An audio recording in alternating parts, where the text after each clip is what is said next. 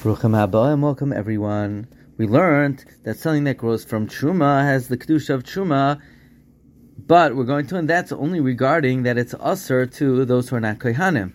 However, regarding everything else, it is considered and deemed like chulin. V'chayeves beleket uv'shikho v'peah. It, meaning, if you plant truma, the truma that's planted is obligated in leket shikho v'peah, even though truma is usually pater from these matnos and v'aniyeh yisrael v'aniyeh kohanim alaktim. Poor Yisrael and poor Kehanim could gather the leket shiklam peah. Va'aniyeh Yisrael, the poor Yisraelim, moichrenes shalahem, they could sell theirs la Kehanim to Kehanim b'dmei truma for the value of truma. V'hadam shalom, and they're allowed to keep the money. Rabbi Tarfon says lo yilaktu ala aniyeh Kehanim. Only poor Kehanim could collect it. Shama yishkachu v'yitnu l'teich piyam, because if poor Yisraelim take it, they might forget and put it in their mouths. Amar Rabbi Kiva says, if you're afraid that Yisrael might take it, then we shouldn't even allow Kaihanim who are Tamei to take it. Then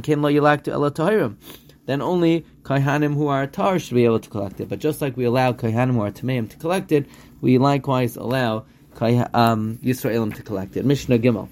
The Chayeves b'masus v'maiser ani. Truma which is planted is Chayev v'maiser, and a maiser ani v'aniyeh Yisrael v'aniyeh Kaihanim noitlim, and poor Yisraelim and poor Kaihanim could take the Ma'aser Ani. V'aniyeh Yisrael moichrenes shalahem l'Kaihanim b'dmei truma.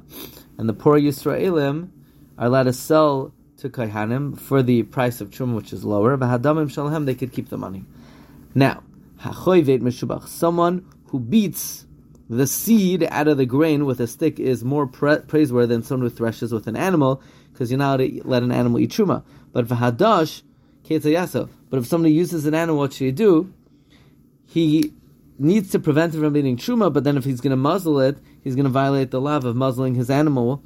So what you do is you should hang baskets from the neck of the animal, and put into the basket food from that species. Nimtzad comes out, you're not muzzling the animal, and you're not feeding it truma. Wishing everyone a good tavach.